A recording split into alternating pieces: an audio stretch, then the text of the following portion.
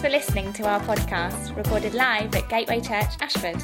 You can find out more about us on our website, gatewaychurchashford.co.uk. If you have a Bible, we're now looking at 1 Corinthians chapter 2, following on from Richard's excellent start on this series.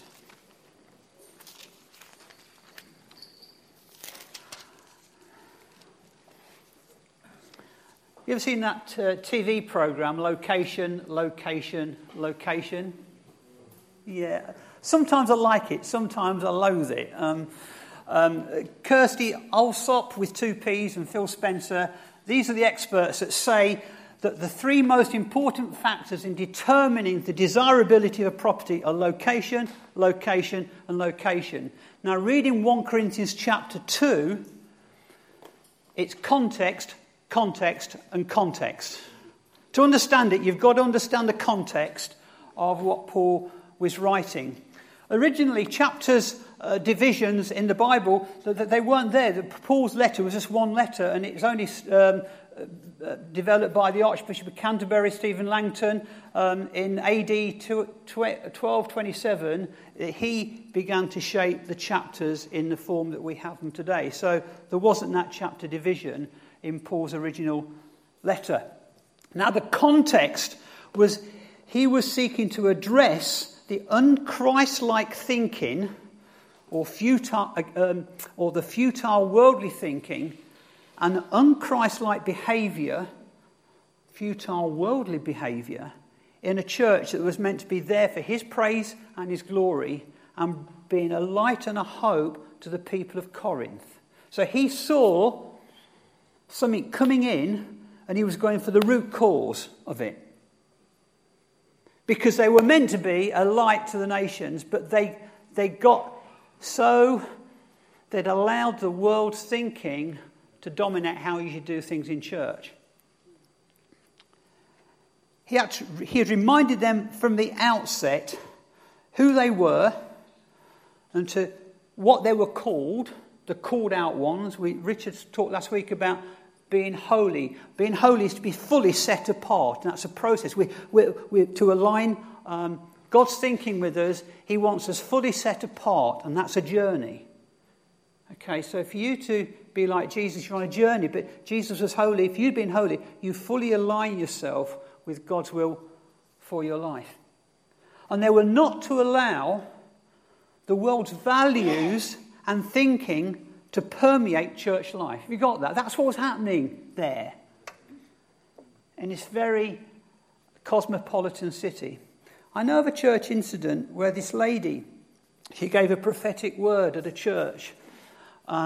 She saw a picture. This is true. I know the church. She saw a picture of all these sailboats on this lake. And each boat was beginning to let in water through a hole in the boats. And she went on, I think wrongly, to give the interpretation herself. And she said, or the application rather, but she said in the interpretation that it's all the boats represent the people in the church, and the sea is worldliness. And the boats are letting on water, and worldliness is seeping through the holes in the bottom of the boat. And then she said, I suggest that all of us go home and examine the holes in our bottom. I kid you not. I know the church leaders concerned, they all fell out about laughing, and that was the end of the meeting. That was the best way to handle the application from that. But Paul's diagnosis wasn't so funny. The church, which was meant to take its message out into the world, but the world's message was being taken into the church. It was all getting pretty grubby. Disputes. That's what Paul had the reports from Chloe's household. People standing on their own human rights. Taking legal advice to resolve conflicts between brothers. Super spirituality. judging leaders. Paul obviously didn't rate very high in the comparison stakes to other leaders being more shiny and polished, the super apostles. He said, I came amongst you with fear and trembling, stuttering. Yeah. Sexual promiscuity, pride, selfishness. Stop. Paul's saying, stop. Stop. This is not what you were called out from and to do. What was Paul's prescription for the malady that he saw emerging in the Corinthian church? It's simply this. Look at Jesus. And not only that, look at Jesus crucified. That is the medicine that he wanted to be applied at the Corinthian church. And so we read in 1 Corinthians 2, and when I came to you, brothers, I did not come proclaiming to you the testimony of God with lofty speech or wisdom. This is the key verse. For I decided to know nothing among you except Jesus Christ and him crucified. And I was with you in weakness and in fear and much trembling. And my speech and my message were not in plausible words of wisdom, but in a demonstration of the Spirit and of power, so that your faith may not rest in the wisdom of men, but the power of God. Yet among the mature we do impart wisdom, although it is not a wisdom of this age or of the rulers of this age, who are doomed to pass away. But we impart a secret and hidden wisdom of God, which God decreed before the ages for our glory. None of the rulers of this age understood this, for if they had, they would have not have crucified the Lord of glory. But as it is written, what no eye has seen, or no ear heard, nor the heart of man imagined, what God has prepared for those who love him. These things God has revealed to us through the Spirit, for the Spirit searches everything, even the depths of God. This is deep stuff, church. For who knows a person's thoughts except the spirit of that person, which is in him? So also, no one comprehends the thoughts of God except the Spirit of God. Now, here's another key verse. Now we have not received the spirit of the world. This is speaking to those who have been born again. You have not received the spirit of the world, but the Spirit who is from God, that we might understand the things freely given us by God, and we impart this in words not taught by human wisdom, but taught by the Spirit, interpreting spiritual truths to those who are spiritual. So, what Paul is saying here, there are two wisdoms. There's a worldly wisdom out there, and there's a wisdom from heaven that's been revealed by revelation. And the challenge, Corinthians, you've got to decide which wisdom you're going to drink from and live in and work through and out into society and in your marriages, your relationships, church, office, wherever, school. There is a wisdom, there is a way that seems right to a man, but ends in desolation. So the Corinthians were having to decide what's going to be the chief thing that shapes you in your thinking. Rick Warren helpfully states, the spirit of the world says the world revolves around you. No, it doesn't. You are very special in God's eyes. And you were created for purpose, but the world does not revolve around you. If you want to know how much you'll be missed, stick your hand in a bucket of water and pull it out, and to see what kind of hole you leave. It fills up pretty quick. The spirit of the world says, buy this product, you deserve it. We are taught that we are the supreme value of life. That's the world's wisdom. God promised that when you focus on meeting the needs of other people, he will meet your needs. Why? Because he wants you to learn to be unselfish. He wants you to learn to be loving and generous like him. Part of being considerate of other people's needs is making allowances for their faults and not expecting them to be perfect. And if you want a verse, Colossians 3:13. You're not perfect, so why should you demand it on anybody else? That's cross-shaped thinking. Paul continues in verse 14, the natural person does not accept the things of the Spirit of God, for they are folly to him, and he is not able to understand them because they are spiritually discerned. I just want you to note how many times Paul in his letters repeats these phrases, I do not want you to be ignorant, brothers. Why? Because we can be ignorant. The psalmist said, don't be like a horse or a mule without understanding, which will be curbed with bit and bridle, or it will not stay near you. That's in Psalm 32:9. And Paul goes back on, verse 15. The spiritual person judges all things, but is himself to be judged by no one. For who has understood the mind of the Lord, so to instruct him? Now this is a verse. But we have the mind of Christ. Have you got that? We have the mind of Christ. The world doesn't have the mind of Christ, but we have the mind of Christ. When Jesus calls you to follow him, he expects you to begin thinking like him, how he thinks. Well, how do you know what Jesus thinks? Well, that's the beauty of the Gospels. I just love that picture, don't you, of that woman just being wrapped around with texts of parts of the scriptures. Do we need to just wrap ourselves in God's word? I read the Bible every day. I just want to get to know it because it's God's living word. And when you read about Jesus, you understand how he operated, how he thought.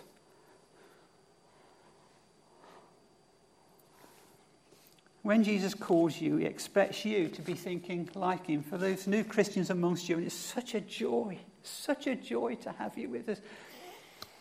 Read the Gospels, read about Jesus, read how he handles situations, because that's the mind that he wants us to have, to be like him in all things. As you walk with him day in and day out, you'll become intimate with his likes and dislikes. You will see what he sees and hear what he hears. You will know what he cares about, and you will know what he considers insignificant by looking at his life, petty or distracting. You will witness how he responds to problems, criticism, truth, exhaustion, excitement, expectations and disappointments, hunger, poverty, love, laughter, accusations, manipulation, sorrow, sin, tension, distrust, redemption, rejection, legalism, ritual, religion, hypocrisy, happiness and joy. Jesus walked in this world handling all that stuff. And so when we look at his life, we can see how he responded to it. And the Corinthians were being told by Paul, hey, you have the mind of Christ. You have that capacity to be like Jesus. Don't choose the world's wisdoms of resolving conflict and taking one another to court. Don't do that.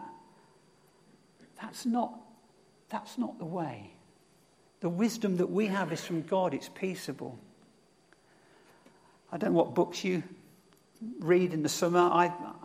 I'm not a big novel reader, but I like to read Jack Reacher. That's the one thing that will get me going. You always want to look at the end of the story to see what happens, and I can read it into it's going to be okay.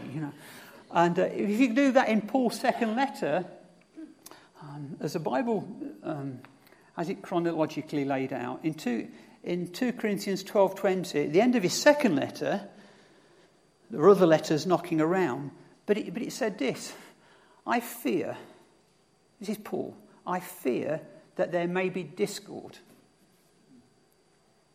jealousy, fits of rage, selfish ambition, slander, gossip, arrogance and disorder. And we know that those sort of things happen in offices and warehouses up and down the UK, in marriages, in relationships. It's just that's the way of the world. We're damaged people, and Jesus needs to fit us back together. Proverbs 17:9 says this: love forgets mistakes. You can always say that to the Corinthians, couldn't you? Love forgets mistakes. When you are trying to make a connection with someone, you don't have to be blind to that person's faults. One of the problems we know, particularly some single men, Christian men, they want to have the perfect wife. There's no such thing as a perfect wife. And the older you get, the more perfect you want. It's not there, okay? There's no perfect person. He's ascended in heaven. All the rest of us are all works in progress. So don't look for the perfect partner. You're not going to find one. Okay?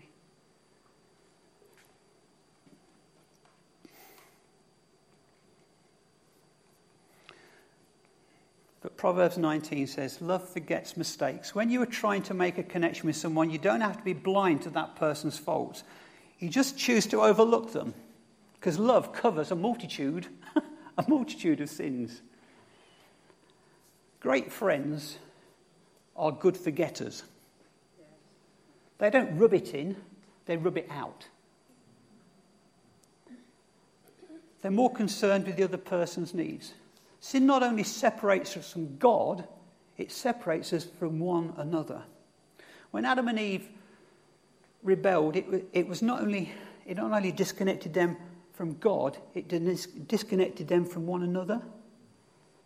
You can't have that kind of intimacy with God, who wants you to have that with your spouse, without having intimacy with God first. If you want intimacy within your marriage, you've both got to be connected to God as Christians. When you're disconnected from God, there's no way you're going to be fully connected with the way God meant for you to be as husband and wife.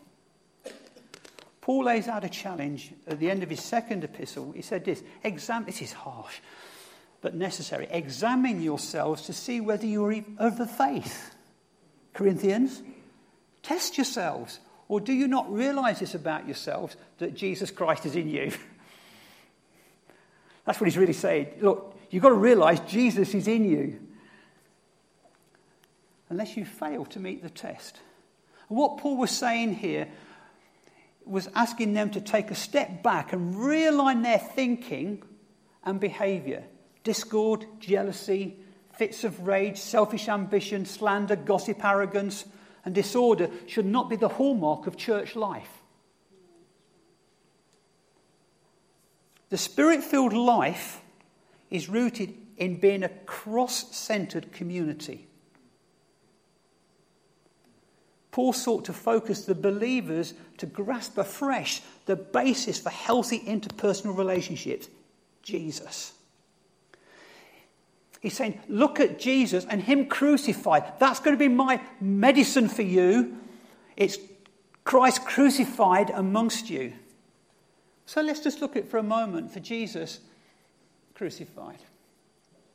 He was betrayed by Judas, judged behind his back, but he loved and let go. He was wrongly accused. He didn't retaliate. When you're accused in the office or in the school staff room, do you want to function by world's wisdom or God's wisdom? You don't retaliate. He was deserted, but he kept communing with the Father. He was brought to judgment. He didn't counter-sue. Rather, he left it with heaven's court to vindicate. He was abused. Father, forgive them. They do not know what they do. He forgave from the cross.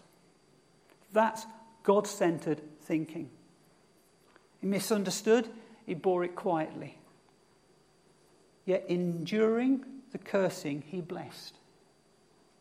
In suffering, he forgave. Rather than thinking of himself, he kept on loving those who rejected him. That is the mind of Christ. And Paul's saying, church, Corinthian church, understand this. Understand it. Understand it. This is the way that you'll win through and keep the main thing the main thing. Crucified in weakness, but live by the power of God. That's it. Well, we want the power of God, don't we? Yes. Don't we want the power of God? Yes. We can't have the power of God without the cross-centered community. Yes. It's not going to happen. But the Corinthians wanted the power without the cross. They had all the gifts. I tell you, they were smoking. But they were devouring one another. May it never be said of this church as we move forward in power.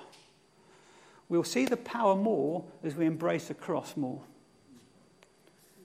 As Paul recalled what Corinth was like from his memory, having been there for 18 months during his first visit. You can see it in Acts 18. He knew that for the church to be really impact this city, it could only be successful in its mission through the power of God. I believe that's true of this place. I really do. If we're going to see real change take place, we're going to need to start moving in the power of God that breaks. It's the anointing that breaks the yoke.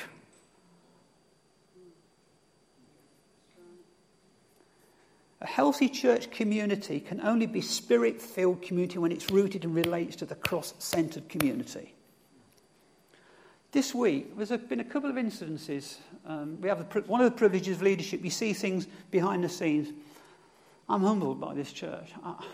There's a couple of pastoral situations where we've seen people choose to reject the world's wisdom of handling problems and embrace the cross because I'm a Christian.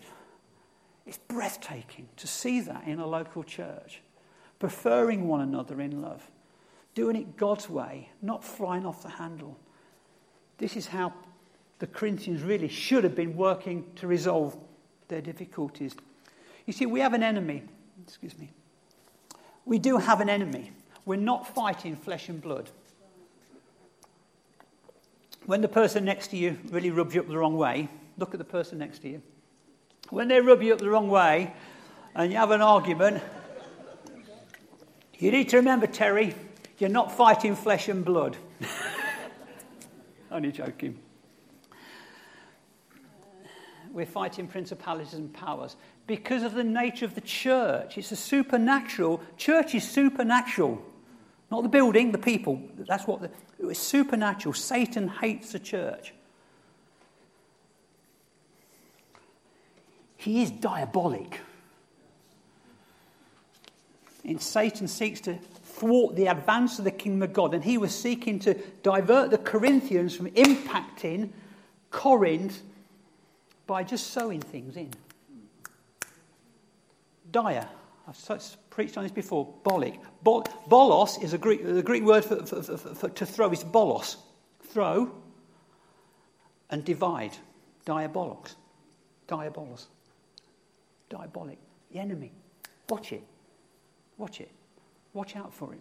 The Apostle Paul in 1 Thessalonians 2:18 says this: because we wanted to come to you, I, Paul, again and again, but Satan hindered us. Wow, even the Apostle Paul is saying Satan hindered. It's a battle. So we pray. Charles Spurgeon, preaching on this text, resounded out: if we toil in the field, Satan seeks to break the plough. If we build the walls, he labours to cast down the stones. If we would serve God in suffering or in conflict, Satan hinders us everywhere. I love this verse though, but thanks be to God who always gives us a victory. We went to Fran's camping this year, and I went into this little cafe, what they call it, not a cheek. No, it's one of they have fancy coloured sofas. They have it outside, didn't they? There were sofas outside. Yeah, chaise longues, and we were daft enough to sit on these fluorescent pink chaise longues in the middle of the street drinking French coffee. Very nice. And I went to the loo, and inside, and I was just struck by, I couldn't believe it. They're projecting, because that's what they do. Not in the loo, no, in the main, in this, no, that would have been scary, what I'm going to tell you. But yeah, as you go through, it's like a bar area, and they're projecting full size a bullfight, and it's at eye level. And I'm there. Sue thought I died in the toilet. So I was there about 15 minutes watching this thing, and it was. You saw the matador. And I was going to dress up, but Sue said, don't be daft. So this matador, and the bull comes into the ring, and you got the picadors on the horse with they have the padded horses, don't they? They have these, not the pedlos, that's something else. But the picador, and help me, the Spanish friends, they have these other guys with little flag spears, don't they? And the matador's standing back. He's letting these others do the work. So this bull comes in, and the matador daren't take the bull on because the bull's too strong for him. But he knows he's got to weaken the bull before he finishes him off. So there's a number of incidents. It's a drama, isn't it? It's and so bit by bit the bull's just charging, and he's going for the horse. And the picador. I've got that right, picador on the horse, yeah? And they throw the lance in at the tough spot behind his neck. And blood starts coming out. I don't agree with it. But I've got to be honest, I felt God prod me, say, I want you to watch this. And then, so the picadors clear off. Then these other little men in their outfits, they dance around. And then they put these other little swords in, spears in, and the blood's coming out more and more. Then the matador, he's watching to see how the bull, if he's got any blind spots. This is what it is. I've read it on Wikipedia. If he's got any blind spots, and to see if there's any weaknesses and how he turns. And he's sizing the bull up. And he gets this red cloth, and in it there's a sword. And the bull now, he's just hungry. He's just going to have whatever comes in front of him, but he's weakening. Because that's been the matador's plan. And the bull is just enraged. I'm going to get it. And the matador and the crowd go, Olé. Hey, ole, yeah, ta-da. I'm not asking you to enjoy bullfighting. And bit by bit, the bull is being weakened as blood comes out. Then, unknown to the bull, the matador, I'm at eye level with this guy. I was right there, and he's sneering. So proud. And the bull just comes to one final position, and he goes, the coup de grace. And he plunges the sword into the bull. And I said, Father, why do you want me to watch this? He said, I want you to look at the sneering on the matador's face, the arrogance, and the scheming of the matador to weaken the bull. And in that moment, I saw that typified how Satan weakens believers. He daren't take them on because you're dangerous. But he will allow certain circumstances to come into your life, and if you fall for them, you get weakened. And it's the enemy's aim to get you so weak, it takes you out. But I thank God who gives us a victory. But the bull was so, he let his anger be the determining factor. Thank God who gives us victory, because God can raise the dead. God can raise the dead. Be aware.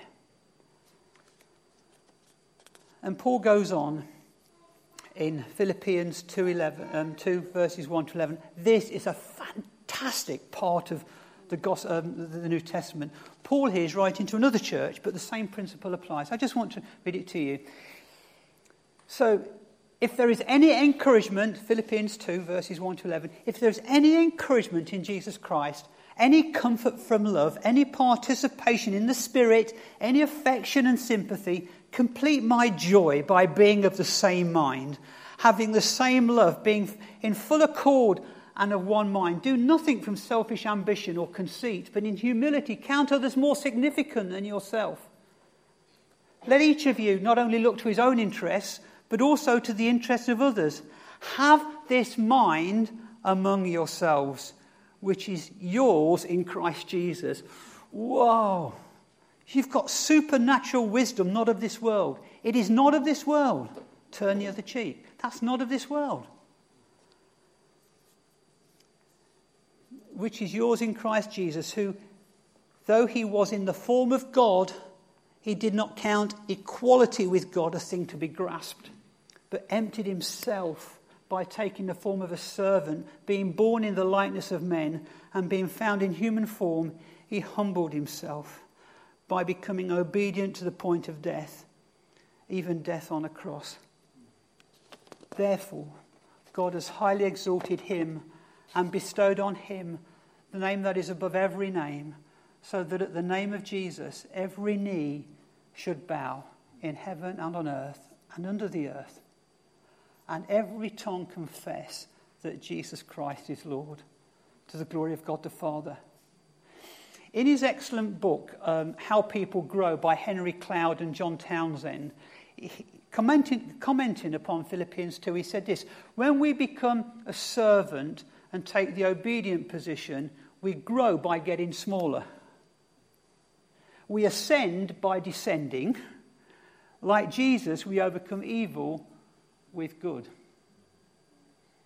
If you've got a real tough situation at work, you overcome it with good.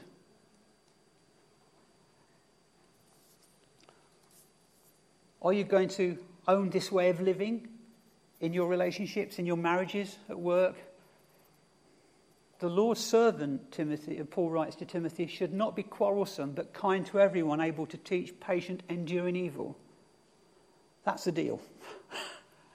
That's the deal. But it's the only way it will change the world.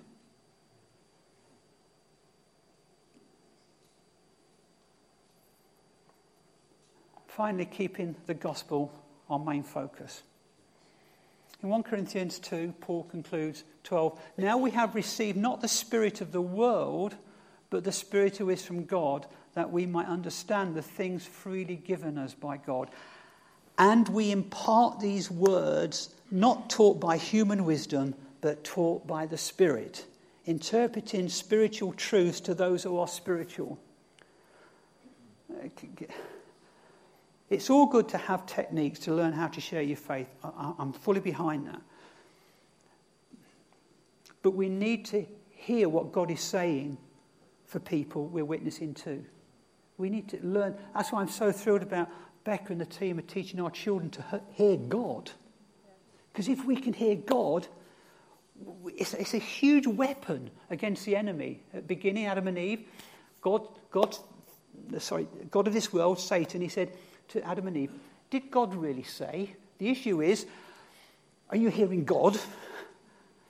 So if we are going to be a people who are going to be really powerful in witnessing this next season, by hearing God for individual circumstances, what you and Roy and Viv shared last week at the church family meeting, fantastic. Fantastic. You heard God and there's breakthrough. Can I just say, I'm going to say anyway, so I'm not asking your permission on this one. The greatest commandment is love God with all your heart, soul and mind. And what's the next part Jesus said? Love your neighbour as yourself. I want to say, grab hold of that, church. Honestly, grab hold of it. You pray for your neighbours. You love yourselves, right? You love God because you've found God. Pray for your neighbours to come to faith. Pray. What opportunities how you can serve your neighbours. Show Christ's love to your neighbours. Be kind to your neighbours. Love your neighbour as yourself. I think Jesus gave in that the best evangelistic strategy for anybody can have. It's got to start with our neighbours. Jesus said to the church, the early church at Jerusalem when it was first formed, you'll be my witnesses in Jerusalem where you live, Samaria, the next one out, and to the uttermost parts of the world. Trouble is, some people want to go to the uttermost parts of the world and they've not even witnessed to their neighbours. And that's the wrong way round. Let's keep the main thing the main thing. And what Paul's concern was for Corinth is that Corinth needs to have Jesus flood it. And it's not going to be flooded if you aren't together in it. And you're not living in the wisdom of the cross. But if you are, Corinth, watch out. Corinth, watch out.